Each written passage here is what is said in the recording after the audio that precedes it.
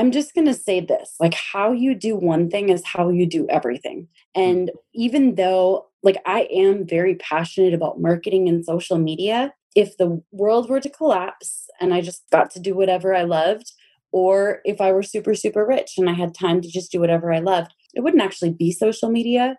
But how I do social media and how I see this vehicle through to completion is going to determine how well the next one goes. You are now entering a new paradigm.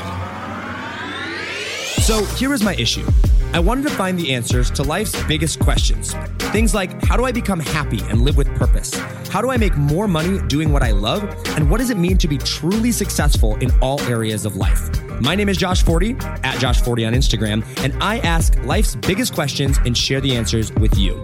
My goal is to help you find purpose, happiness, and open your mind to new realms of possibility by helping you think differently about everything you do, know, and understand.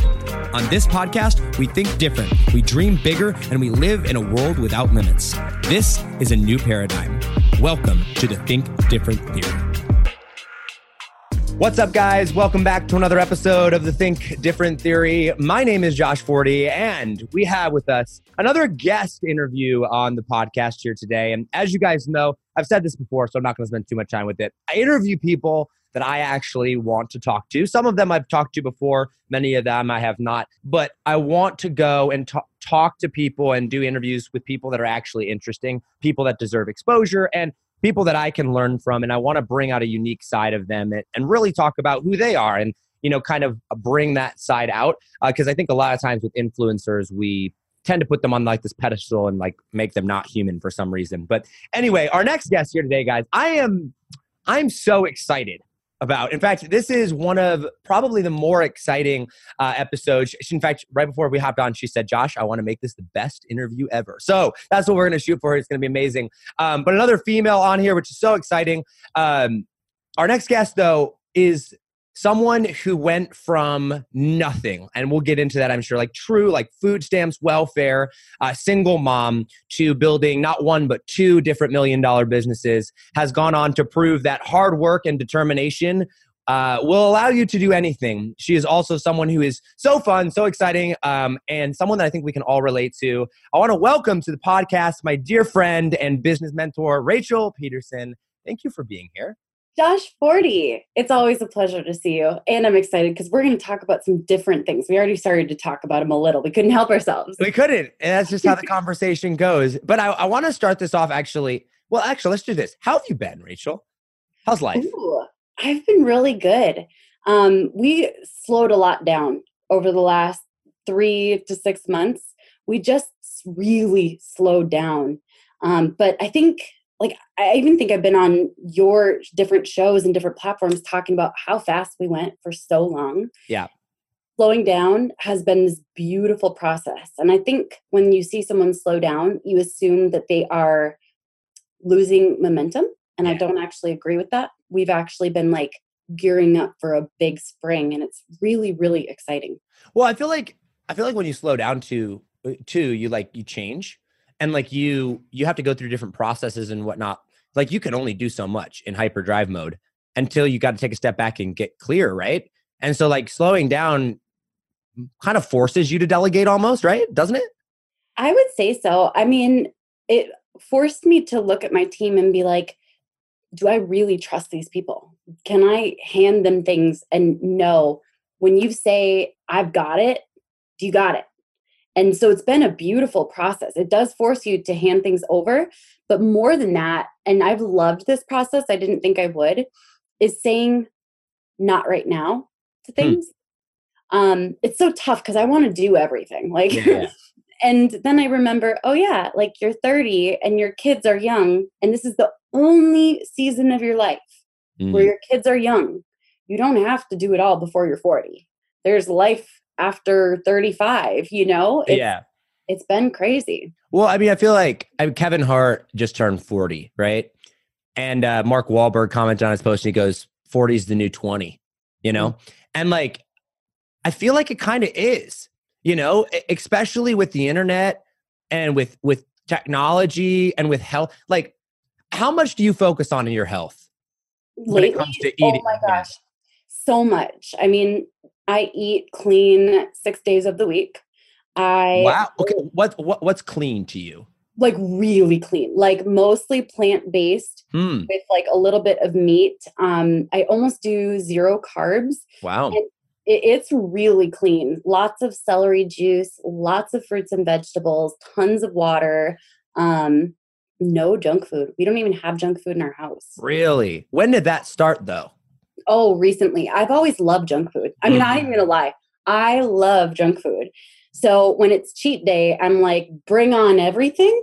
Can we get your DoorDash? I want one of it. So like literally we have no junk food. It started for us, it's kind of been a process because before I was trying to change it externally and like, oh, if I eat well, then I'm going to get this result. And I didn't realize, no, it has to start with me and valuing myself and treating myself like this $1 million racehorse. Hmm. And if I had $1 million racehorse, which I recently went horseback riding again in Idaho Falls, I was like, I would not give that horse junk with not in a million years. Why would I Right. give myself junk and feel like junk? So that was probably over the last 2 months that it's really became Hmm. it's a non-negotiable for me. That's awesome. So like I like junk food a lot. I like candy and I like unhealthy things for sure. But I would say my biggest, like I could give up probably all candy, all dessert. Oh, not me. Well, not that I would want to, but before I gave up my downfall, I mean, it would be very hard for me to do all that. But my downfall is steak. Like I'm telling you, I eat steak like 3 to 5 days a week. Like I eat steak all the time. And so, it's interesting because I grew up on a farm where my parents were actually, so my mom's like a health nut. Like she eats, I mean, there was a while there, she was 100% raw. Then it was 80% raw, but she's still to this day, I mean, she does eat some meat, but it's all, I mean, we raised our own chickens, we raised our own cow. They never touched grain. It was all organic, all grass fed. So like I grew up eating this steak that was really healthy. And then I get into this modern world where that's not so much the case. So like, how do you go? You talked about it being an internal battle and changing like your internal with that. I think that's huge. How did you, like what changed? Was it like a kid's experience? I feel like there's always some experience outside of what it is that we're trying to change that causes us to change. Yeah. What was it for you? For me, there were a lot of experiences. I think I'm a very hard-headed person. I know I'm very, very stubborn, which is sometimes a good thing until it's not. And so all of these mentors were like, you need to eat healthy, you need to treat yourself with respect, you need to, et cetera, et cetera. And for me, it didn't change until I read this book called Psycho Cybernetics. Oh, it's my favorite book. It's my favorite book. Outside of the Bible, it is without question. Hands down, my favorite book. I can't even believe how amazing it is. And I had this very, very clear vision of my mental image of who I am. And I was like, oh my gosh, I need to program myself with this every single day. So over there on the wall, I'll probably take a picture of this at some point and put it on Instagram. I actually printed pictures of different celebrities to create this like collage of what I imagine. And it says red carpets like, and I've got a picture of Blake Lively and Ryan Reynolds. I love that. And the cool part is she's not alone. She's with her man because my man is hot and I want him on a carpet with me. We've got stages like Rachel Hollis, legs like Carrie Underwood, girls be like, and then Ariana Grande's Posse, Poise, and it goes on. And I have all these and I just look at it and I'm like, that is me. And the one that got me for health was legs like Carrie Underwood. And I've always wanted legs like that, but I always knew it didn't happen from just like being like, oh, I wish I had legs like that. Right, right. And when I started to like wake up every day and see that and be like, I want legs like that, not because I don't think I'm good enough. It's because I think I deserve to look and feel strong and be able to wear what I want. Oh my gosh, that was like a no-brainer. And soon I'll be sharing like my before and after, but within 2 weeks, I started to see it happening. Like in 2 weeks, I had abs coming in. Really? Yeah. And the before and after is shocking. People were like, that's Photoshopped. I'm like, no, it's not. It was literally this clear-cut decision of it's pretty clear. If I want to be that version of Rachel, I have to do the things that Rachel does already, as if Yeah. it's already here. No, that's super, super huge. I mean, I spoke at actually what was the event that you and Steve and James were doing at a Goatathon, and I Yep. talked about that exact concept, which stemmed out of cybernetics. That's the thing that kind of put me on the path to that. But like, you've got to identify the person that you want to be first, and then you've got to kill the person that's not capable of achieving that, and become the person that is. And even if you don't have those things yet, like, be that person that's allowed to do it. Or that is capable of doing it, and it could totally change your life. So if I recall your story correctly, I kind of want to kind of the background of your story here, getting to this point, because you were not always you, right? Like, you're a totally different person now than you were 2 years ago, 4 years ago, however long it was ago, not too terribly long ago. You had an addiction, right? Like, was it alcohol with you? Yes, it was a massive alcohol addiction. I mean, I'm talking like some people drink wine by the bottle. I drink wine by the mason jar, Wow. literally every single night. And I'm not talking one mason jar, I'm talking multiple. God, Isn't that just crazy? Doesn't that feel like so different from who I am now? it's so radically different to me. So like, I've never struggled with a food or addiction of a substance, right? Like substance abuse. I've never been addicted to like cigarettes or alcohol. I'm not a drinker. I smoke weed, but that's really not even in the same category. And I do it, in moderation, very much so. But I've heard that when like breaking an addiction Mhm. is ridiculously like hard. And like, there's different types of addictions. I'm going to focus specifically on substance ones here. I've also heard that when you're able to do it, like when you become the person and you actually finally break free and truly break free from that addiction, it's like a hugely powerful like boost of confidence. And it like you feel like you can do anything at that point, right? I mean, because you've overcome this thing. And oftentimes, you hear people that overcome great addiction go on to do this just phenomenal thing. Would you say that that's true for you as well?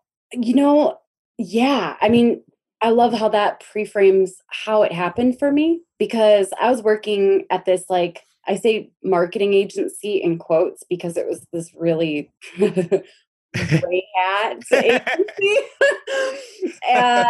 Gray hat, dark gray hat. Um, and we were allowed to drink at the office, which was terrible for me because at that point in Oh time, my gosh. I like couldn't say no to alcohol and I would like sneak alcohol and I had secret bottles of alcohol in different places.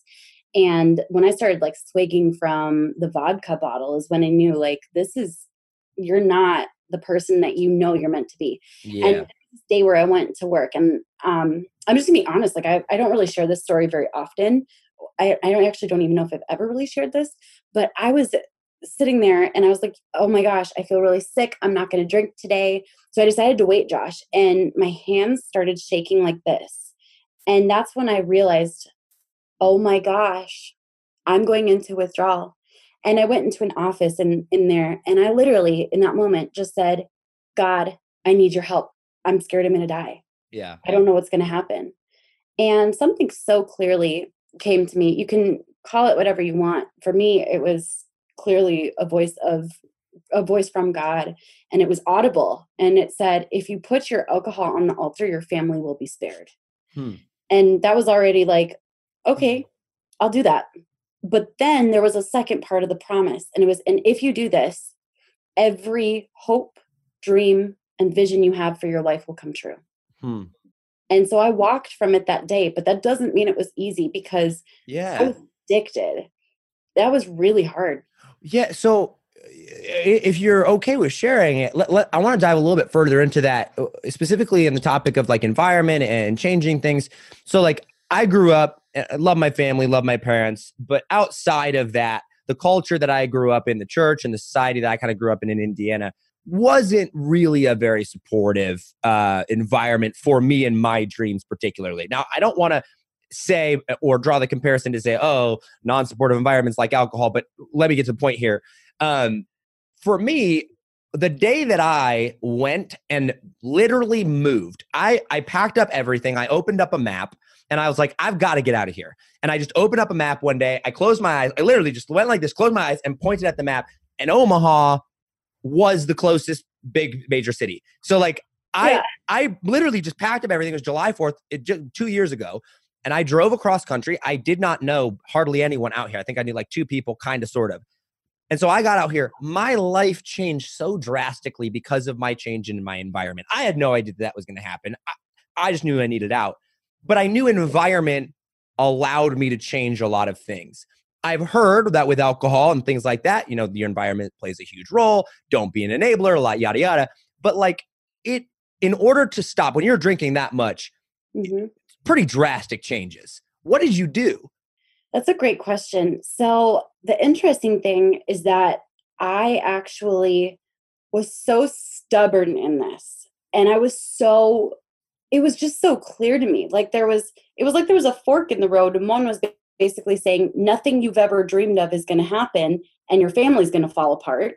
And one was like, your family will be spared and all your dreams will come true. And I was like, that's easy. Doesn't mean that not drinking is easy. But my personal journey was about me and me alone.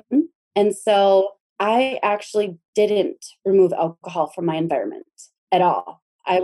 We still had it in the house. Paul is wonderful. He doesn't struggle with an alcohol addiction at all. In fact, sometimes he would actually pour a glass of wine and like drink a little bit and leave it on the counter overnight. And I'd be like, that is so wrong. Like, you are wasting wine. And he's totally fine with it. But like, I didn't feel the need to not be around alcohol because my decision, at least, and this hasn't been true for everything in my life. This has just been true for this one thing. It was like, if I really mean this, I can be around it and not drink. But that doesn't mean that every single addiction I've ever had, and I think we all have addictions to different levels, has not needed the right environment for me to thrive in that. Right. Mm-hmm. But this one, it was like cold turkey. I still went out with people who were drinking. Like a couple months later, I went to a friend's birthday party on a party bus and everyone was like doing shots. And I felt that nostalgia and that pain of like, oh, I just wish I could drink. And one time when we went to the Dominican Republic, I was like, oh, I just wish I could have one drink right now. But it was like, no, this was a commitment to yourself. So you've been dry the whole time? Not even a sip. Not even a sip. Congratulations, by the way. That's incredible. That really, really is. I feel like, so, I mean, you had, based on my limited knowledge and, you know, what I've studied with the brain, I mean, that's a big identity shift right there. You know what I mean? Like from I'm an alcoholic or someone that, you know, loves alcohol to I am not going to drink no matter what. Like that's major, major identity, you know, shiftings to be able to go through and do that. So the process, actually, let me bring some context around this. When was this when you quit? Had you already started in business or were you working at a job at this point? No, this was, like just over 4 years ago, 4 years and like a month ago. And I had not yet started in business, but I had always dreamed of it. Okay. So it was pretty darn new. So you're 30? Yes. Congratulations, by the way. Holy cow. Like 30 years old and done what you've done. That's incredible. Growing up as a little girl, are you, I want to be a boss lady? like what's dreams and aspirations as young Rachel? Ooh. Okay. So if I go back to my journals, there were a lot of really good dreams. One of my biggest dreams was, I can't believe I'm going to say this, I just wanted to be a hot mom more than anything. I was like, and we're not even going to elaborate on that much. I'm just going to say, I just wanted to be a hot mom. That was like one of my biggest dreams. I've written it so many times in my journal. I just have to put that out there. I don't know why, but 16-year-old Rachel was like, I just want to be hot. So anyways, there was that. And then there was, I wanted to be a singer and an actress. Like, I loved the stage from a very young age. I've always loved the stage. I'm not that good at singing, and that's okay. But I still love the stage and I still love acting. I love anything that's performing. I don't know that I saw myself being the boss of something, but the dreams started happening when I was like, like 19 years old. And that's when I started to think, what if I were to open my own restaurant? And what if I were to open my own hair salon once I became a hairstylist? Right. I didn't understand what that looked like though, because I didn't have role models in my life of what that looked like. When did that happen? When did you realize like, holy cow, I can do this? Oh, yesterday? No, I'm just kidding. Yeah. Still trying to figure that one out. Yeah. No, there was like this crazy moment. And it's funny because I don't think, and I'm really glad I didn't see what was possible at this point in time, because I think it would have scared me, just the magnitude of it and the magnitude of where we're even going in the future. There was this day where I met with a client and I went to their house. And when I came home, I looked at Paul and I was like, I'm going to go into marketing and that's it. And he's like, I feel like this is the thing, babe. I feel it. And I was like, I know, me too. And I have to say, they instilled such incredible belief in me. That couple, the client. The couple, yeah, my first client and her husband, they were so wonderful. They gave me a book, which was all about a hairstylist at Great Clips who became the CEO and worked her way up. And they always said, you remind us of that girl. And that was crazy. I still didn't understand fully what that meant, but yeah. That's super cool because like one of the things that you touched or that you said that I actually kind of want to expand upon a little bit more is that you're glad that you didn't know what was possible. You know, I forget who it was. Some, I think it was a billionaire or some guy. I can't remember what interview. Maybe you'll know if I say it. But he goes, "It's a darn good thing that I had no idea how hard entrepreneurship was when I first started, because if I would have, I don't think I would have entered it." Right? He's like, people looked at us like we were crazy, and we were. Like if I were to look at somebody else, if they would have come to me right now with the idea that I had and the way I presented it, I would tell them no. Right? Like, but he's like, we were nuts. And if I would have known the absolute brutal amount of work and the brutal amount of personal development that I would have had to go through, I don't know if I would have entered it. And it's interesting because I feel like, and you and I have actually talked about this a lot. I want to touch on this whole personal development thing. You can hustle your way to 6 figures. You can even hustle your way to 7 figures. And I hustled my way to about 400 grand. You hustled your way. I think it was about to $1 million, right? It was 7 figures. But eventually you hit this point where you've got to change, right? Like you have to.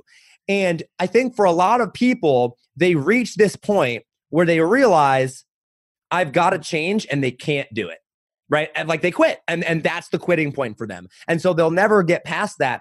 But if you were to lead with that, and I always struggle with this because like I want to go out there and I want to lead with like, you've got to change, like become this person. But at the same time, that's so scary to someone that's just getting started.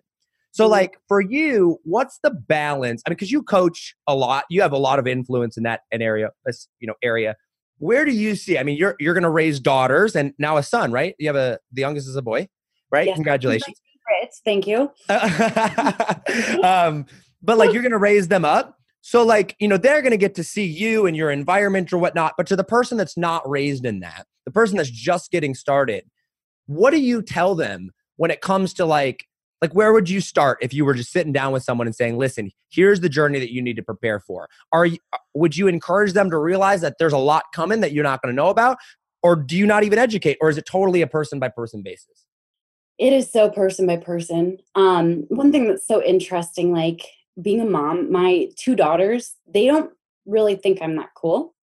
That's why Dom's my favorite. He's like walking around the house, mommy. That's his favorite word, which is good. Good boy. The thing about like my girls is even though they're going to be raised in an environment seeing what I believe is a healthy, strong, confident, capable role model of mom, they're not going to appreciate it. They're only going to see what I do wrong because that's what we all do with our parents until we turn like 25. It's true. And then we call them up and we're like, wow, you guys worked really hard. Thank you so much for your sacrifices and all that, Yeah. Even when we're 30. So what's so interesting is I believe so strongly that we learn the most in environments that aren't healthy. And for some of us where we grow up in an environment that's not healthy, there's not strong, positive role models, you learn so much. And maybe you don't even know what it looks like yet, but you know what you don't want it to look like. I'll share when it came to like dating, Paul and I married really fast. Super quick. Yeah, in 13 days after meeting. And part of the reason why that worked is because I had dated a lot. And I was like, I know I don't know what my dream man looks like, but I know what he doesn't look like. Yeah. When I met Paul and he checked all the boxes of what wasn't all the guys I had dated before, I was like, oh my gosh, this is it. So if you're in an environment where it's not healthy, it's not positive, it's not conducive to growth, ask yourself, what don't I want my life to look like? What don't I want my kids to be around? But then also recognize that you can grow in those environments and learn about what you want something bigger to look like. That's super important. I was watching an interview by, Joe Rogan, big podcaster. Do you know who Ben Shapiro is? Mm-hmm. Okay. I love Ben Shapiro. I also love Joe Rogan. But they were talking about the struggle and how they both believe, and this is something that I'm a huge believer in as well. Like the struggle is part of what makes you you. And like you have to have it. And I feel like in today's society, we want to get rid of the struggle. We want everybody just to be able to go and, have everything. And when it seems to be a really big problem when you just avoid the struggle, because that's where character comes. Yeah. Without a doubt. It's what creates passion and things you won't tolerate. Frustration. Yeah. Like I believe the struggle is so beautiful. It's like lifting weights, which I have been doing a lot of. I'm actually secretly super ripped right now. Wow. Okay, not super ripped, but just like a little more ripped than before. So when you lift weights, you do not get bigger muscles without the struggle of lifting weights and then being sore. But does that mean you'd be like, oh, I don't want six pack because I don't want to be sore? No, of course not. It's crazy though how much society has changed. I don't know why I saw this ad. Whoever was running the ads on these clearly has no idea how to target, because I am not in this demographic. But there was an ad that popped up on Facebook for this freeze fat thing where they go and they put this, I don't know, like plastic or something like on your stomach, and they go in and they like literally like freeze, I guess, like the fat from underneath you and then suck it out to try to like make you thinner.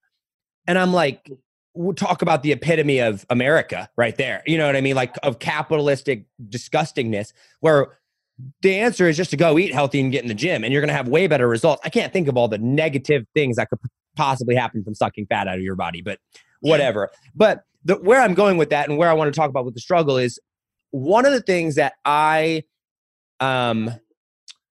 not a fan, or I don't steer clear of controversy. I don't mind it, right? But a pretty controversial person at times. One of the things I get a lot of heat for is not understanding, and this is where I disagree with them, but I get accused of not understanding single mothers, people on welfare, people that, didn't grow up with a two-parent household. I'm very blessed. I did. I grew up with a mom and a dad who stayed together, which, say what you want about traditional marriage and Christianity or whatever. Like it's proven that when you have that just is better, right? When families stay together. So you were on food stamps, right? Or welfare at one point, correct? As a single mother. Mm-hmm. Okay. So I want to talk about that a little bit if you're willing to go into it, because one of the things I get heated for, like I said, is that I have a very core belief that if you are an able-bodied human being, meaning you do not have mental issues and you do not have physical impairments, like you're not missing limbs or anything like that. If you are a normal functioning human being living in the United States of America, almost without exception, that if you take responsibility for your actions and work harder than anybody else ever, and you just work your face off for a couple years, no matter where you're at in life, you can change your environment and at least become financially stable. Okay, I'm not saying you're going to be a multimillionaire. I'm not saying you're going to be super rich, right? But a lot of people are like, Josh, you've never been in that situation where you are on food stamps or where stuff is not coming in. So my question to you is, A, am I wrong? And B, and I'm told, by the way, if you disagree with me, I am more than open to that. But I want to know what the answer is, right? Like, because it can't be that's their situation. And the answer cannot be, in my opinion, the government. And I'm not saying the government can't come in for a short period of time and offer assistance, because I'm okay with that. But like, what's the answer? So I obviously have been on food stamps. I've been on welfare. I've been a single mom. I've been a victim of domestic abuse. There's a lot to my story that technically means I should have ended up a statistic, just statistically speaking. Right. I one thing that always causes me pause, because I know what I grew up thinking, and it was a very similar track. Um, One thing I've really, really been diving into is empathy Mm, and understanding other people's point of view. mm, That isn't to say that empathy is a blanket coating over everything and it's like, okay, I empathize. I empathize in that I get that things are hard and I've been there and I know what it's like to have no freaking clue where food is going to come from, or to take a bus to school in the morning and not have enough money to take the bus home if you don't somehow make money while you're doing hair that day. mm. Like, I've been there. I've been in that place where you don't know how you're going to afford anything. I will say that I will only speak to my experiences, because Yeah, yeah. I've never been a man. Right. I've never been a man. I've never been a person of color. I've never lived in another state with different opportunities. All I can speak to is my own experiences. And that's where empathy comes in. And I Mm, can say, I can't speak to anyone else's experiences and what is possible. mm, Only you know for yourself what is truly possible. mm, But I do know that in my dreams and in my imagination, there was something bigger that kept pulling me forward. mm, And when I was freaking exhausted crying, I mean, I've got these journal pages, entries and entries of me being like, I don't think I can make it. mm. And I don't think this is going to happen. I mean, Josh, I went to a medical testing facility and was paid money to take experimental medical drugs so that I could afford to make sure that we were taken care of. Mm. And I did that for 9 days. And in that place, like, people were like fighting and the police had to be called. And it was just this horrible environment. And I was like, oh my gosh, this is not going to be my life. Someday it's going to be different. Mm. All I can say is that I know that the longer I have persisted on my journey of creating a better reality, the more I have seen other people succumb to their circumstance. When I have chosen resourcefulness, I've seen other people say, I'm going to choose to not be resourceful. Mm. And I'm not saying that it's an excuse, I'm saying that that's their choice. But you don't get here by not being resourceful. Mm. So I went to Goodwill all the time and I was like scouring the clearance racks. I had a 15% off coupon for Goodwill because I could not afford more than $11 to go get a couple black shirts so that I could possibly fit in and look like the kind of girl that a salon would want to hire. Mm. I know what that is like. However, I don't know what it's like for anyone else. But Mm. I will say, if you've ever had a vision for your life, start asking yourself, where in my life can I be resourceful? And only then are you going to discover some depths of possibility that you didn't have before. And that's not a promise that you will be successful. That's so crazy. That's how do you go from that to where you're at now? Like, what's step one? I Believe. mean, besides belief, right? I mean, I was going to say that's a core. You've got to have belief. I mean, without belief and hope, like what was it? There's a verse in the Bible, and I'm a Christian, and I know you are as well, or a person, a woman of faith. And there's without a vision, without the vision, without the hope, the belief, like the people perish, right? Like it's going to go away. You got to have a vision, you got to have a hope, you got to have belief. But like you're broke, you are beyond broke. Like you are destined to be a statistic, and not by any realm of possibility. I mean, it makes my journey to success. Once again, I'm not comparing. And by the way, guys, if you don't have a rags to riches story like Rachel, doesn't make you any less successful. But what I'm saying is like you had the odds pretty well stacked against you. How long did it take before you, or like, what were your steps to go, okay, like, hey, I can afford an expert secrets book, a free plus shipping book, like, what do you do? So one of the very first things that I did, and this is like, I'm going to get like super emotional here. I went to the county office and I was like, I need help. I need money for food. I don't know how I'm going to make ends meet. Because I mean, I like applied for a job at Taco Bell and I was turned down. Like, I could not get a job. I applied everywhere, at restaurants, at gas stations, at fast food places. And I was like, I'm not getting a job. And I'm starting to get really freaked out because I don't know how I'm going to pay for this baby in our lives. And when I went to the county office, they said, we can support you as long as you are at home with your child. And I said, but I want to go to school to be a hairstylist. And I heard you have support for education. And they said, we can't support you. Like there was something weird about like they couldn't support me in the first year of having a kid or something like that. It was like a maternity leave, forced maternity leave. And then there was something where it was, and I could be totally wrong on that, but that was my recollection. And then they could not support me to become a hairstylist because they didn't believe I would ever make enough money. And I remember saying to them, but one question I have is, are you ever going to check if I'm in school? And they said, well, no, we wouldn't have any way of checking that. And that's when I said, I'm going to school. So I applied, and who knows, I could probably get like arrested for this someday, but you know what? I don't care, because I was like, I'm not asking permission anymore. I'm asking for forgiveness later on.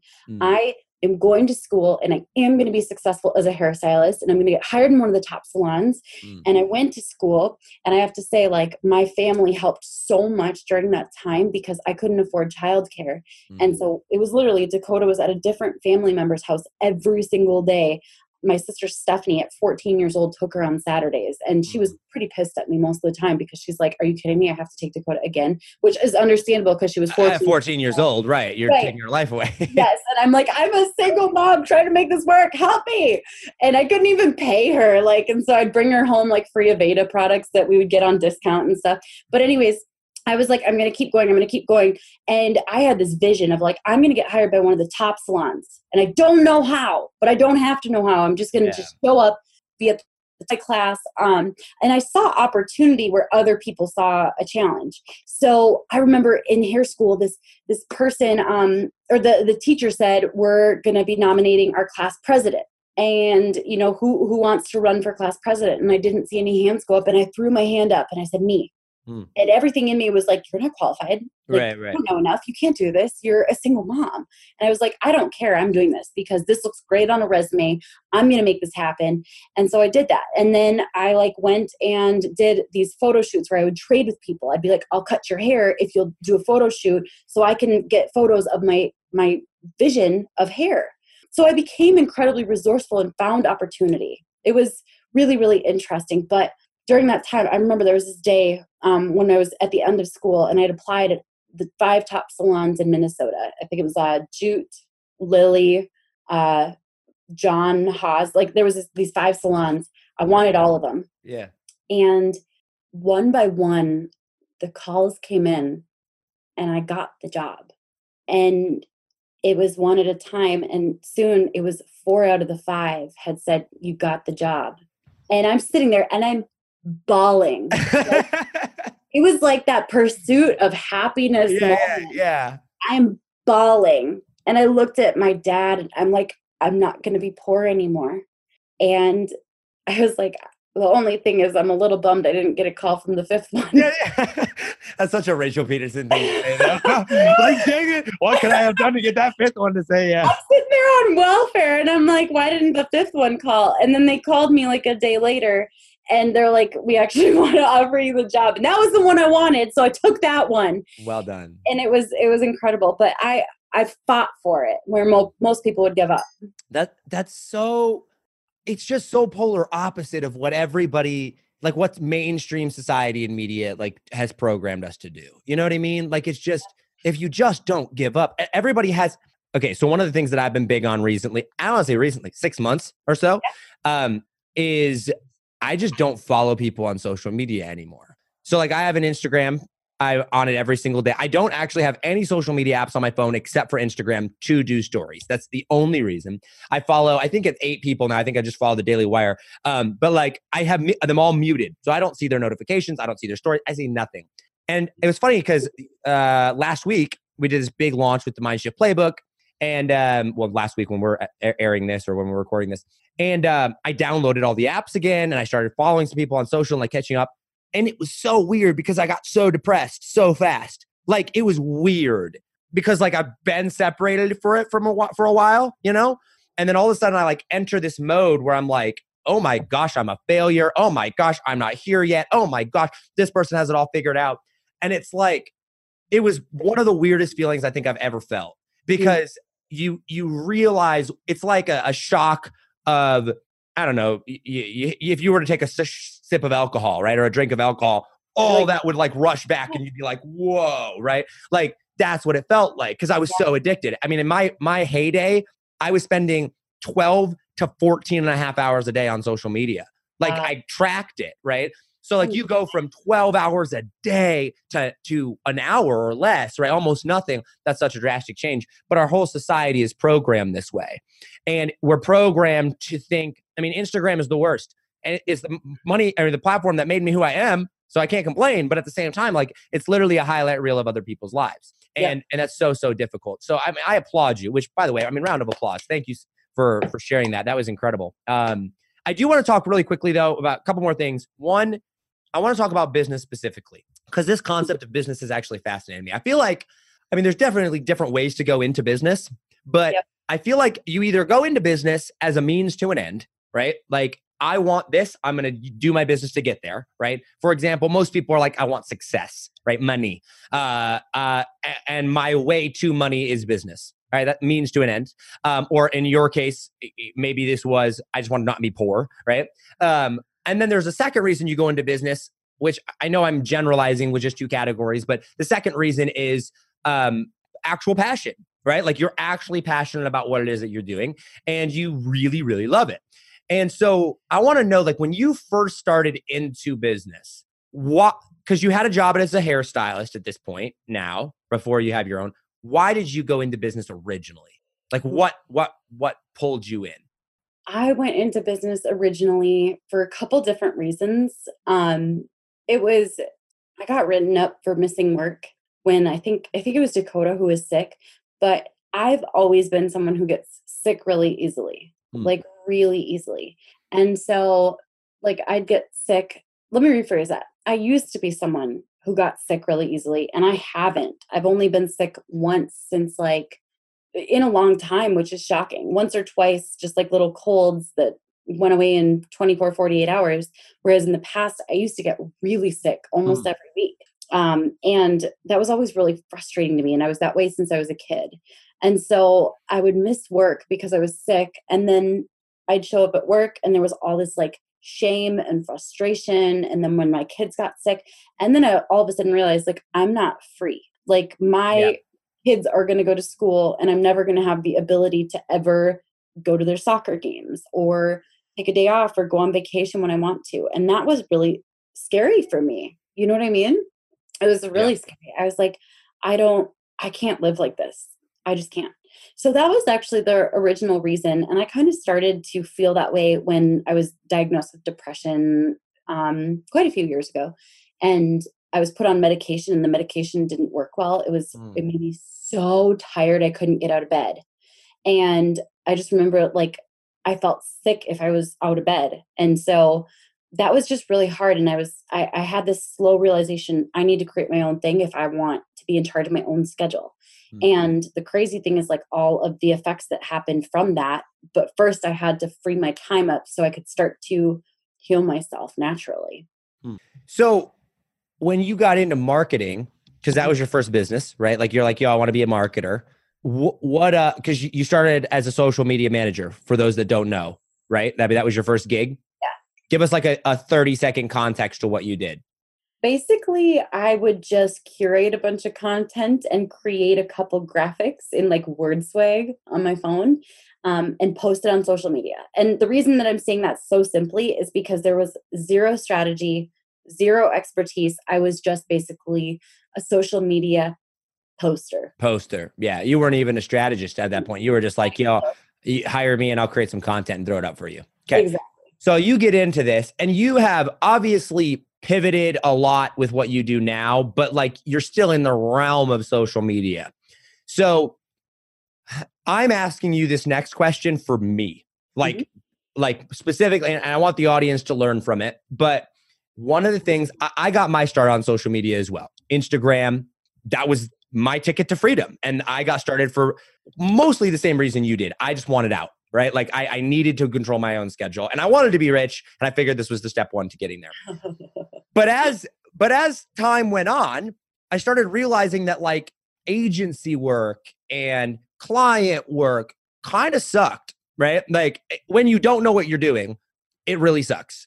And is, very that. And so then naturally I'm good on camera. I know how to talk and sell things. I was like, dude, this course game sounds awesome, right? This is my ticket to freedom, right? Like I'm going to sell courses. I'm going to get rich. It's going to be awesome, but I'm going to help people in the process because I've always been into that. But I've kind of stayed there. And, what's interesting is like I started something, this was a while ago, a year and a half, 2 years ago. I started this like 365 days to $1 million. I love the camera. I'm live streaming. And my gut has always kind of been like, Josh, like, why don't you go and like become like a TV broadcaster, right? Like go out there and have a show. I would love that. And I would love to be on TV. I'd love to be like a, Sean Hannity or that, maybe not specifically what he talks about, but like that type of, person. But I kept limiting myself. I kept saying no because I was in the world of social media, right? Like I was the agency owner. I had this perception. I had, 50,000 followers, like whatever. People knew me as this person. And I thought if I just stayed in this for long enough. And what I realized was while this thing that got me started, I did enjoy at the time because I didn't know any other way. I eventually reached this point where I was like, I can make a lot of money, but I would also not do this if I was stupid rich. You know what I mean? Like if money wasn't the answer, or if money didn't matter, this is not what I would be doing. And then I was hit with a question. I don't even remember who asked me it, but I thought about it for so long. And that was, Josh, don't think about what happens if you were like super rich. I want you to think about like if everything collapsed, like the economy went down, everything was gone. And no matter what you did, you were broke. There wasn't a way to go get rich. Okay. Like you were just broke. And you had to pick something and it was going to take you 3 or 5 or 10 years to like break free anyway. What would that thing, what is that thing that you would be doing? And for me, that was like having a show. I mean, doing this, and that's why Think Different Theory started, like the podcast. I mean, that's a large reason why the podcast came to be and where the direction that we're going. But like for you, when it comes to making decisions or, if you're counseling someone like me, how important is it to actually just go in and be like, you know what? Hey, because like Rachel, I'm in a pretty good position in the whole entrepreneurship game, right? I know a lot of people and I have the ability to go out and make a bunch of money in the agency world or in the marketing world. Yeah. But if I jump ship and I go, you know what? I'm going to make this transition and I'm going to go start a YouTube channel and we're going to talk politics and headlines of, everything that's going on in modern society, which would be a major shift. Mm-hmm. And I'm going to take a huge, massive pay cut and it's going to take me 3 to 5 years. And I don't know if it's going to work out, but I'm going to go chase that or whatever. I'm financially okay. Like, let's not worry about having to pay my bills, but it's a big pay cut. How important is chasing your dreams to you? Oh man, I feel like that's so loaded because I'm not going to base my entire decision off of what you say. Don't you worry. Like I've already figured that part out. I'm not worried. The reason I want to be careful with what I say here is because I see so many people with shiny object syndrome and I get tempted by it too. Don't get me wrong. Like, I'm just going to say this, like how you do one thing is how you do everything.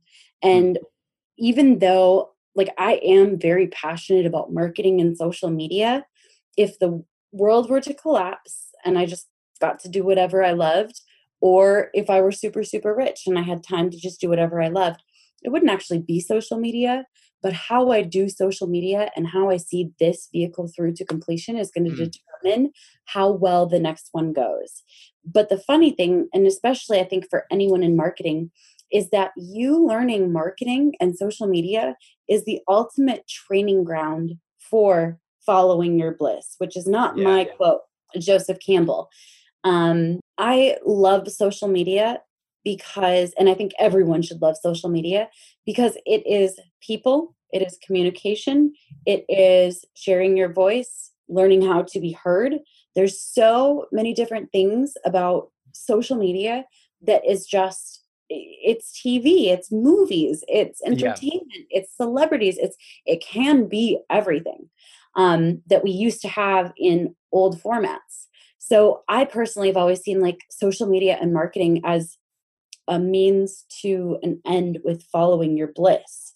However, when I see people hop around, I want to be like, hold on. Yeah. All your dreams can come true. It's not at the same time and not every couple months. So I have this practice where I write things down that are dreams that are just not today. Yeah. And I write them down and I put them in a someday box. And when I put them in the someday box, it doesn't mean no. It just means not here and not now. And I'm okay with that. I'm choosing that. How important are phases in life or seasons? You know, it's so funny. I one time taught a training and the word seasons is my new thing. Like there's different seasons of life. That's totally my thing. And this guy goes, what does seasons mean? You keep saying it weird. And I'm starting to second guess if it has a different meaning. And I'm like, no, it just means like seasons, like time of the year. Seasons are everything. Everything. It's so weird because when I started to understand that this season is not the rest of my life, and the next season is not the rest of my life, and the last season is not the rest of my life, but that our lives are made up of many seasons, oftentimes per year. Sometimes you might have a different season month over month. Sometimes you might have 1 month that's focus and 1 month that's balance. Yeah. Those can be different seasons. But I don't think that what we're pursuing should change like our lipstick or our shoes. Yeah. Yeah. That's such a good point too. How do you know though? Like when a season is changing? Oh, I just feel it. It's like when you go outside and you come from a place where there's seasons, 4 seasons, and It feels like 2, but yeah. Okay. Yeah, there's 4 seasons. Winter and then a little bit of spring. No, just kidding. Winter and a little sun every now and then. Yeah. Yes. Well, we have 4 beautiful seasons in Minnesota, very long winters. But when you feel that first day of spring, someone else who's not from there might be like, oh, it's a little warmer today. But it's like, no, you didn't feel that. Yeah. That's spring coming on. It's the difference between going somewhere and thinking that that's just how it is and being a native of Minnesota and being like, oh, there's a new season. I feel it. So is there ever a season in Rachel's life where she goes and becomes the red carpet celebrity of the child, or do you not know yet? There's absolutely a season. Where that comes? Without a doubt. It's not here. I've always had that vision in my head of me walking a red carpet. And the funny thing is, it has never been me as a glamour girl. It's me older, playing roles that are not the young heroine. It's an older woman. I mean, my crushes in business and life are Meryl Streep and Celine Dion. I think that age on a woman is, and age embraced on a woman is one of the most beautiful things. And I want to age with that kind of just grace and beauty. And when I look at them, I'm like, oh my gosh, I'm so excited for my 40s and my 50s and my 60s. We're That's just awesome. Started then. That's awesome. So what does the future look like for you then? Like immediate, and by immediate, I mean like the next 1 to 5 years. And then what's like the big time future look like for you? Oh my gosh. If I revealed that, you guys wouldn't have anything to tune into. Oh man. There's so much. I mean, I guess a good way to put it is the next 1 to 5 years looks like red carpets. Not quite how we imagine them. Red carpets like Blake Lively, Ryan Reynolds, stages like Rachel Hollis, legs like Carrie Underwood, girls like Ariana Grande, poise like Anna Wintour, confidence like Beyonce, and influence like Kim Kardashian. Beyond that, the rest is just a vehicle. So there's a lot that I don't know how, and I don't know timelines. And if I try to figure it out, I actually end up getting more lost. But if I show up as who I need to be, 100% in my lane here now today, the rest starts to come together. And I know that sounds really like woo-woo, but I try not to think too far ahead, except for how does she show up? That's all I want to know. That's so important. Like, I feel like there's very few things we actually control in life, right? But one of them is for darn sure how you show up to something. And that's something that probably my mom more so than my dad, but my dad too. But like my mom drilled that into me. She's like, listen, you don't control what happens. When I was 15 years old, maybe 15 or 16, I was driving. So I would have been 16. All I wanted to do with my life is I wanted to own a hardware store. Okay. Now I just happen to live, Do It Best Hardware. I don't know if you have them up in Minnesota. I don't think so. Okay, so Do It Best. It's the third largest hardware chain in the world. I think behind Lowe's and Home Depot. So they're very large, but they're all independently owned stores. Well, their world headquarters happen to be like 20 minutes or 30 minutes away from where I lived in Fort Wayne. They're in a little town called New Haven. Big, huge corporation. And I remember I drove down there with a handwritten note and I delivered it to the receptionist. And I said, I want to go and I want to have a meeting with the president of Do It Best. And I remember my mom going, because I was just going to go down there in a t-shirt and, go down there, whatever. And my mom said, no, you put on a dress shirt, you comb your hair, you walk in, you're respectful, and you treat that receptionist like you are talking to the president themselves, right? And I don't know how I ended up getting that meeting, but I did. And I remember walking in and sitting down and the guy, president of Do It Best, shaking my hand and going, hey, I just want to say, even the receptionist noted how respectful you were. And that changes so much. You don't control the outcome of anything, but you do show up. So I'm very glad that you made that point. So Psycho-Cybernetics, it's not even funny. It really is. I know. It's the best book ever. If you don't have it, guys, seriously, it's anything that you can do to get that book, just do it. It's a heavy read, though. I'm not going to lie. It is. In fact, I actually have it on Audible, too. I listen to it as I read it. I've read it multiple times, though. It's quite good. Okay, Rachel, I do want to wrap up here. I want to be respectful of your time, but we end everything with rapid fire questions. So we have some rapid fire questions for you, just to kind of here, there, and kind of, I don't know, see your perspective on a couple things. Sound good? Let's go for it. Okay. Rapid fire question number 1. What is your favorite airline to fly? Delta. Really? That's my favorite as well. Love Delta. I love Delta. All right, cool. What is your favorite place that you have been to in the world so far? Boise, Idaho. Yeah. Of all places. Yeah, close second, Santorini. I'm going there very soon, actually. Early next year, like January. I'm very excited for that. I just lost my train of thought when I said, secret. What do they call that? Like your fantasy, your thing that you like to do that no one really knows about. What's the word I'm looking for? I should have all these questions written down. A guilty pleasure. Thank you. What is your guilty pleasure? Guilty pleasure, binge eating Taco Bell on my cheat day. I mean, like $40 worth of Taco Bell. Wow.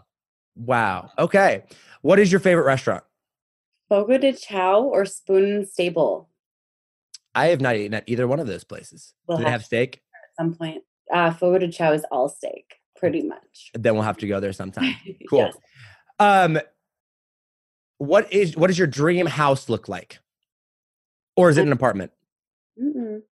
My dream house looks cozy empire. Cozy empire. I think I need to buy you a sign that says Cozy Empire so that you can put that on your house. Oh my, that's funny. Okay, last couple questions. 1, do you have a favorite car? Yes. I love the Bentley Continental. Ooh. I'll have to test drive that. That's awesome. All right, last question for you, and then we'll wrap it up. I ask this question to everyone that comes on the podcast, everyone that I've ever interviewed, and that is, you're at the end of your life. Your life is over. You're on your deathbed, and everything that you've done in life is gone. Like your businesses, your influence, everything. No one knows you. However, every single person that you've ever touched, that you've ever influenced and had an influence on, you get to leave them with one final message that they will remember for the rest of their life. What is that message? One foot in front of the other.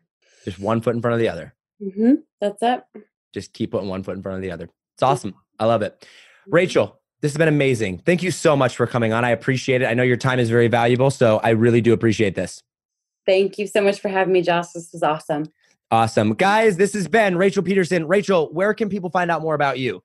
Easy peasy, rachelpeterson.com, all E's and a D, or on any social media platform, the Mrs. Peterson. The Mrs. Peterson. And you have, well, this will drop well before then. So you have an event coming up, right?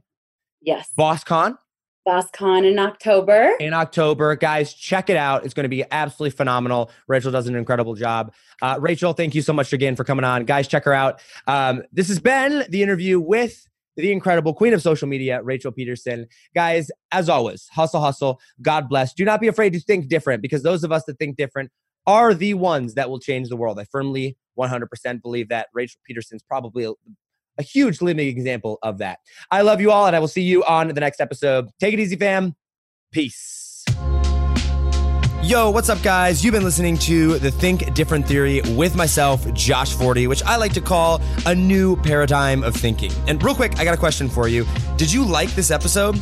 If you did, I want to ask a huge favor. See, the biggest thing that helps this podcast grow and that will spread this message of positivity and making the world a better place is if you leave a review, a rating, and subscribe to the podcast. What that does is it basically tells the platforms that this is out on that you like my stuff and that I'm doing something right. So if you could take like 3 seconds out of your day and subscribe, leave a rating and a review, I would be forever grateful for you. Also, I want to hear from you. I want to know your feedback, your ideas, and your questions for future episodes. So be sure to hit me up on Instagram in the DM at Josh Forti or via email contact@thinkdifferenttheory.com.